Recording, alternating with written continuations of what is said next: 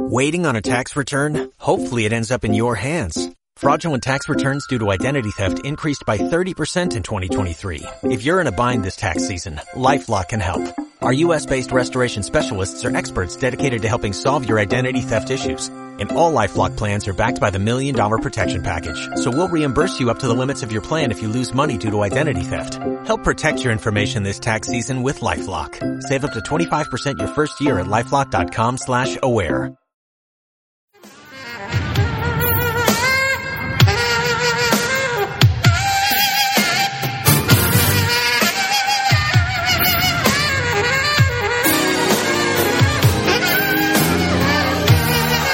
Welcome to Freedom Through Faith.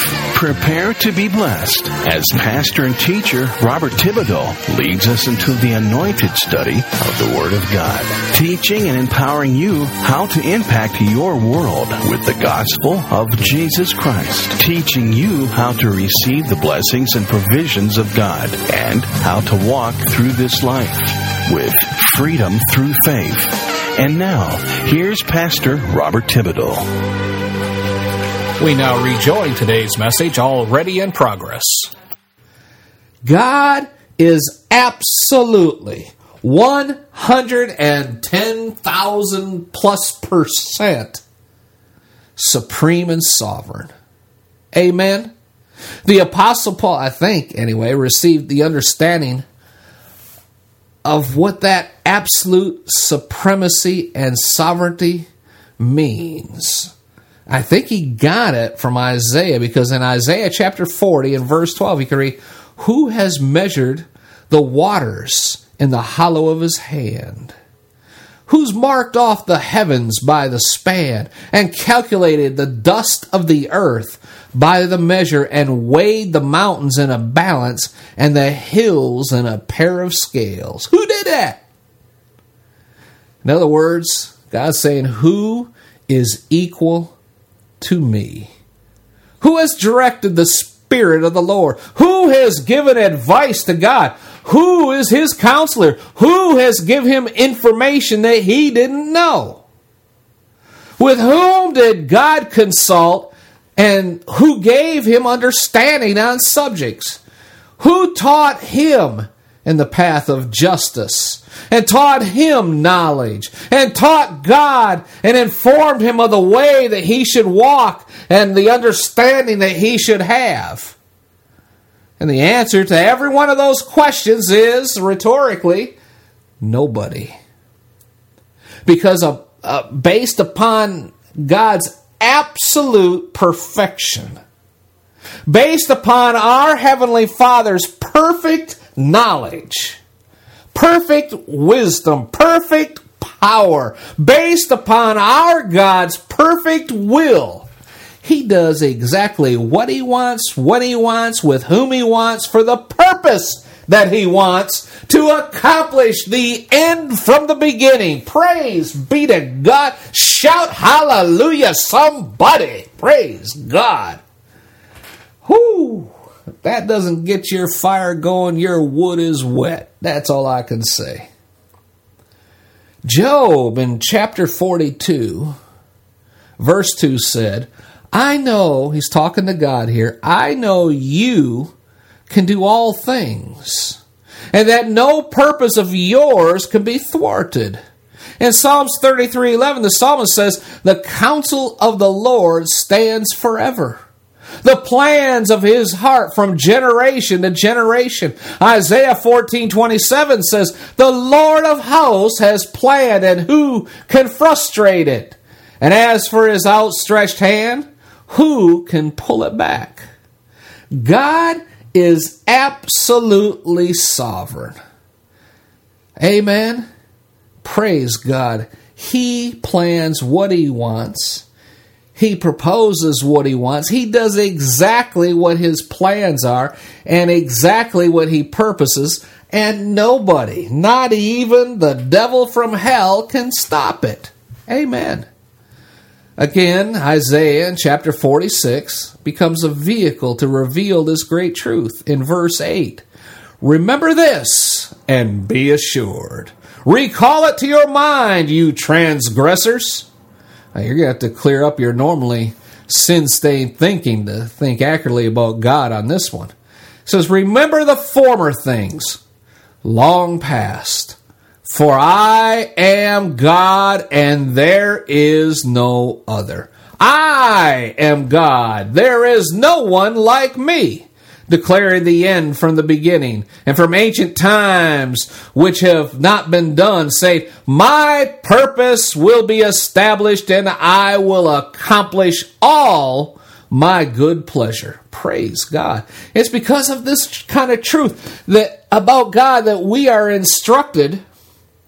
Yeah, forgive me going back and forth to scriptures here, but these are all very pertinent scriptures. 1 Chronicles 29, verse 10, with these words, so David blessed the Lord in the sight of all the assembly. And David said, blessed are you, O Lord God of Israel, our Father forever and ever. You, O Lord, is the greatness and the power and the glory and the victory and the majesty. Indeed, everything that is in the heavens and the earth, thine is the dominion, O Lord. And thou dost exalt yourself as head over all. Both riches and honor come from you. Praise God. And you do rule over all. In your hand is power and might. It lies in your hand to make great and to sovereignty. God is the absolute sovereign over all. Hallelujah. God is King. Praise God. Hallelujah. Hallelujah. All right. Where was I? Praise be to God. You know, God is so good. God is so powerful. You know, if God wanted to, with a flick of his little pinky finger, he could end this whole thing right now. The devil would be no more. But he wants every individual human being that has ever lived to have an opportunity to worship him out of love, not out of the law, not out of fear, not out of, I'm just trying to escape hell, so I'm going to give my life to Jesus. No, God is love. And you can love somebody, and they say, okay, well, if you love me that much, I'll come over here and stay with you. But they're using you. That's not reciprocal love. So just because God loves us so much, he gave Jesus for us. And we say, well, okay, I don't want to go to hell, so I'm going to ask Jesus to be my Savior. But, I don't want to get too far off in this religious stuff. I accepted him as Savior, okay, but you didn't make him Lord. Amen. You need to make Jesus Lord. That means you got to allow him to tell you what to do, how to do it, when to do it, where to do it, and how long to do it. In other words, you have to make him your king. Amen. If you don't do that out of love, but you're doing it out of the law, that means you're doing it on your own merit, trying to earn your way into God's graces. And it doesn't work. It does not work. Amen? That's why the kingdom is such a critical aspect of biblical teaching. See, God is presented as a king who rules over a kingdom. And there are future realities about that kingdom that Jesus is about to teach us in Luke chapter 17. But in order for us to understand what he's going to say, we have to have a broader, more comprehensive understanding of the idea of the rule of God and His kingdom. So let's dig a little bit deeper into our thinking about the kingdom of God. We learn from Scripture that God is sovereign over two different realms. Two different realms. I'm going to be simple. I'm going to try to reduce this down so that you can understand it and can't mess it up. It is profoundly important for us to grasp this, and I want you to grasp it. So I'm going to try and keep it as simple as I can. I'm going to take some time to lay the foundation. Even though we're only looking at two things, I want to take some time to lay this foundation, because you really do need to understand this, because it'll make everything else absolutely clear for you to understand about the kingdom of God. There are two different kingdoms. Think about this now. Two different realms. Same king is in charge over both of them, praise God. It'd be like the king, let's use the King of England back in Revolutionary War time. The United States was a series of colonies under the rule of the king. Great Britain was under the rule of the king. Two different nations, one king. All right? But our king is righteous and perfect. Amen. Now, there are two kingdoms in the kingdom of God. There's the material kingdom, and there is the spiritual kingdom.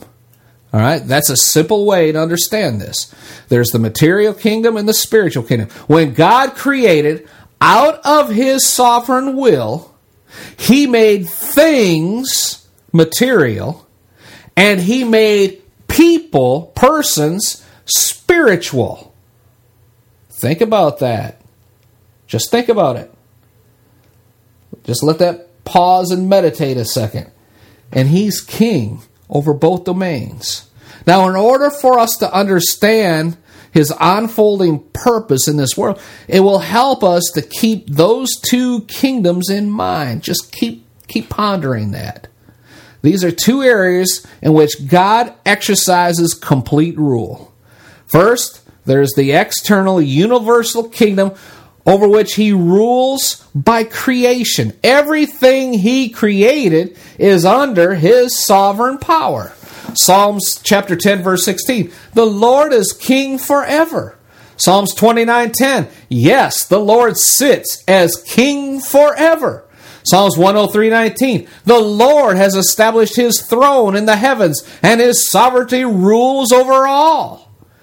He's the king of everything that He has created. Everything. Again, the psalmist in Psalms 145 says, they shall speak of the glory of your kingdom. They shall talk about your power, the glory of the majesty of your kingdom. Your kingdom is an everlasting kingdom, and your dominion endures throughout all generations. Amen.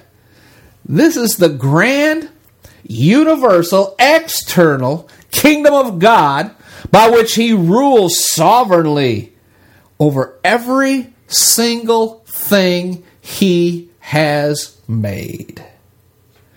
It was a king who thought he could compete with the sovereign of the universe.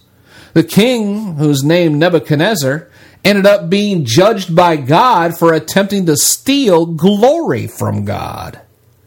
And he ended up as a raving lunatic for 7 years. Living like an animal, eating grass and sleeping out in the grass with the dew on him. When he finally came to his senses, he understood. And in Daniel chapter 4, verse 34, you can read at the end of that, I, Nebuchadnezzar, raised my eyes towards heaven, and my reason returned to me. This is where all reasonable people end up. Every single one of us. If you're truly reasonable, you're going to say what Nebuchadnezzar said. I blessed the Most High, praised and honored Him who lives forever. For His dominion is an everlasting dominion. His kingdom endures from generation to generation. All the inhabitants of the earth are counted as nothing. he does according to his will in the host of heaven and among the inhabitants of earth. No one can ward off his hand. No one can say to him, "What have you done?" And at that time my reason returned to me, and my majesty and my splendor were restored to me for the glory of my kingdom, and my counselors and my nobles began to seek me out. So I was reestablished in my sovereignty, and surpassing greatness was added to me. Glory to God. God gave him his little place back in God's greater kingdom. And that just thrilled him. It says, "Now I, Nebuchadnezzar, praise, exalt, and honor the kingdom of heaven. For all his works are true, and his ways just, and he's able to make humble those who walk in pride." Yes, he can. Amen. Think about what Nebuchadnezzar just said. All right. In that day, if a king conquered another country, the conquered king could continue to resist, and he'd be beheaded or imprisoned and a new king installed. But if he submitted himself to the authority of the conquering king, often he would be allowed to continue his rule, albeit under the authority of the new king, the conquering king. And the conquered king would then tell all his subjects, "We'll serve him. You know, he's spared us, and now we're going to serve him." Well, that's kind of what Nebuchadnezzar's saying here. I was conquered, and it was proven to me who the real king was, so we're going to serve him. That's basically what Nebuchadnezzar was saying. Now, this is the universal, external sovereignty of God over everything he's made. Every animate, inanimate, material, immaterial, everything spiritual in the universe is in this kingdom. And he's put it under Jesus Christ's rule. Every molecule, every atom, every electron, every component of an atom belongs in this kingdom. But as true as that is, this kingdom is still in a state of rebellion. And because of that, this kingdom is also cursed. It's cursed by sin, willful sin. And that curse has stayed the spiritual kingdom and everything in it, all material. The universe is winding down. The second law of thermodynamics is operating, and it's doing it in place. The universe is in the process of disintegrating. It's headed towards a disastrous dissolution in the uncreation described by Peter as all the elements of the universe melting with fervent heat and what seems to be an atomic implosion. Not an explosion, but an implosion. And so this universe exists, groaning under the curse. The rebellion is just not manifest in the material part of this universal kingdom, but in the spiritual part as well. There are demons who've been thrown out of heaven, led by Satan, manifesting their rebellion by designing ways in which they can try and thwart the kingdom of God, foolish as it may seem, and useless as it is. They have been aided and abetted by mankind, who succumbed to the temptation of Satan in the garden, catapulting the whole human race into sin and into rebellion against God. So you have a whole humanity and a host of angels who have rebelled against the King of Kings, the most sovereign God. And he is still sovereign over them. They just resist it. It might surprise you to know that God is the devil's God. Oh, don't shout me down when I'm preaching good. God is God of the demons, just as he is over all the ungodly sinners who live in the world. He is sovereign over all of them, even though this kingdom has been cursed. He's the one who cursed it. It's already been judged. He's the one who judged it. And one day, he said, a promise from God, he will restore it. One day, he will recover all. One day, he will gain the paradise that was lost in the garden. Amen. Oh, man. If I wasn't tied to this microphone, I'd run around the room shouting hallelujah. Glory, hallelujah. But the discussion that Jesus has in Luke 17 is not about the kingdom. Not really. It's about a kingdom that exists within that kingdom. God is king over the external universal kingdom, which includes every single thing that was created. God is also king over the internal, personal kingdom, which includes everyone he has recreated. Hallelujah. He is the universal king by creation, and he is the personal king by revelation. Hallelujah. I love that. He is king universally through what we call natural revelation, and he's king personally through special revelation. The revelation through Scripture of who he really is. So God rules the kingdom of the universe. God also rules the kingdom that's in people's heart. He rules one by creation. He rules another by recreation.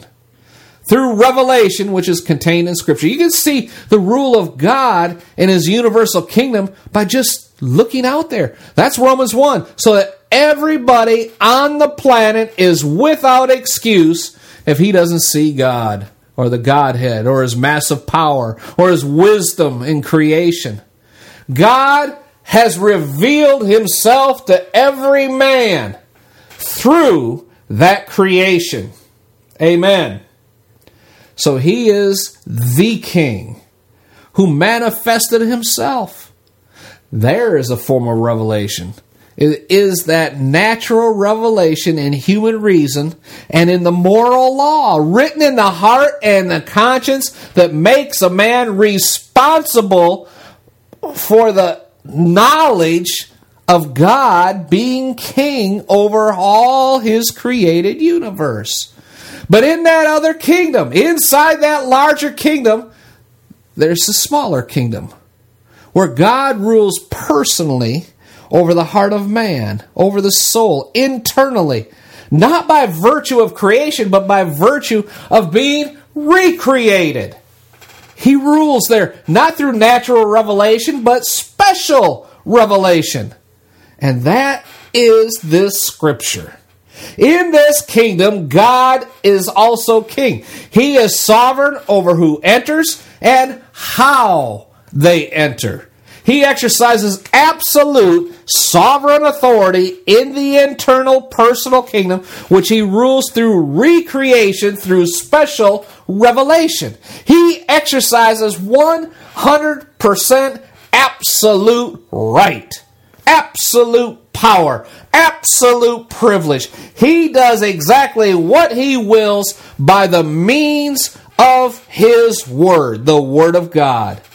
Just as he spoke the first kingdom into existence, so he also speaks the second one into existence. Oh, this is too good. I can't sit still. Glory. In the external, universal kingdom, where everything and everyone he created is subject to him, he rules. And in that second internal, personal kingdom, where everyone who responds to his revelation is instantly recreated. And his recreated subjects are subject to him, because he also rules as king there. Oh, man. The first and obvious implication of this is Jesus Christ is Lord and King over his spiritual kingdom, just as he is Lord and King over the material kingdom. He proved that over and over through the miracles and then the resurrection from the dead. Oh, praise God. Hallelujah. His external universal rule is direct.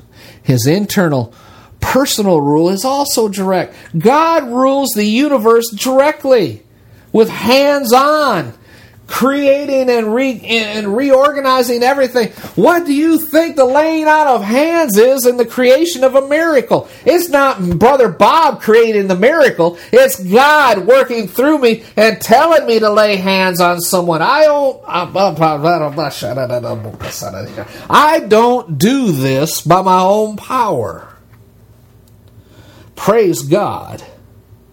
It is God working through me.